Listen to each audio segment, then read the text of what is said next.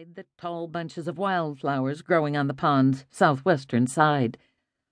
Black-eyed Susans swayed among autumn goldenrods, dipping and rising beside the blue water of the small pond in the late October morning. Nearly buried in switchgrass that was close to 3 feet tall, Deborah was surprised they were able to see the cluster of wildflowers at all. If they hadn't been riding in the buggy, they would have missed the beautiful sight, which looked to Deborah like colors from a patchwork quilt. Esther's fingers tightened their grasp on her arm. "Can we stop?" "We don't have to be at Daisy's quilt shop for another hour. Let's pick a few."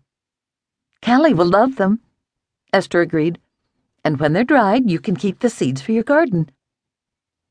Deborah pulled the buggy to the side, noticing that Cinnamon was acting a bit nervous, tossing her head and dancing to the right of the road. "Oh, girl." "Will she be okay?" Esther asked, even as she pulled small quilting scissors out of her sewing bag. "I'm sure. I'll stay here. You go and gather the flowers." "Later I'll regret using sewing scissors for gardening. Callie will have cleaning solution, and you'll only snip a few. You use those for thread, not cloth. It will be fine." "I want to go, Mom." Leah's sweet little face peeped forward from the back seat toward her mother, Esther. She had recently turned 3 and had come out of her shell quite a bit over the last few months, perhaps because her mother was no longer so sad, perhaps because her mother was in leap.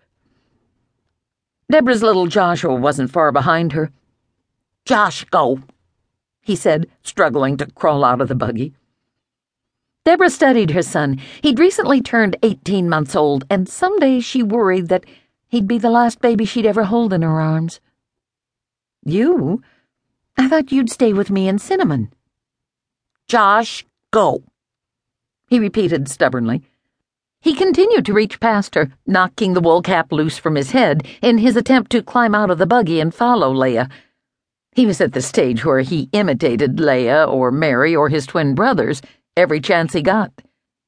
With a sigh, Deborah set him on the ground and tugged once on his cap before he darted away. Joshua smiled up at her, cap askew, pointed at the mare and declared, "Seaman." The horse shook her head again, rattling the harness.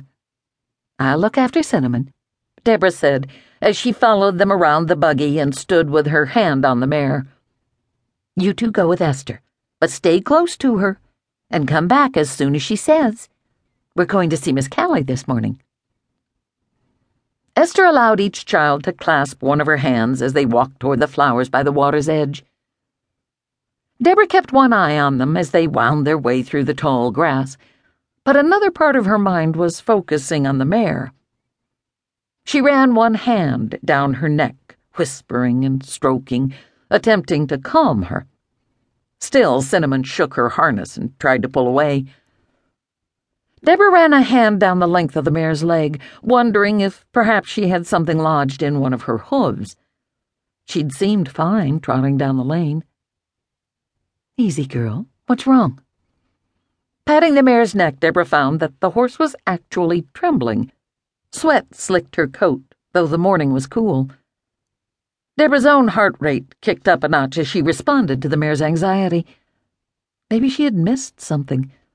Perhaps there was a snake nearby or an animal carcass in the weeds. Deborah was scanning the surrounding area, looking for the cause of Cinnamon's anxiety, when she noticed where the dry grass was stamped down to the north. It looked as if someone had traveled the opposite direction of Esther and the children, though still heading toward the water sometime earlier. The path that had been beaten down was wider than footsteps, smaller than a buggy, like something had been dragged. The path extended well past the area where Deborah had stopped with the buggy.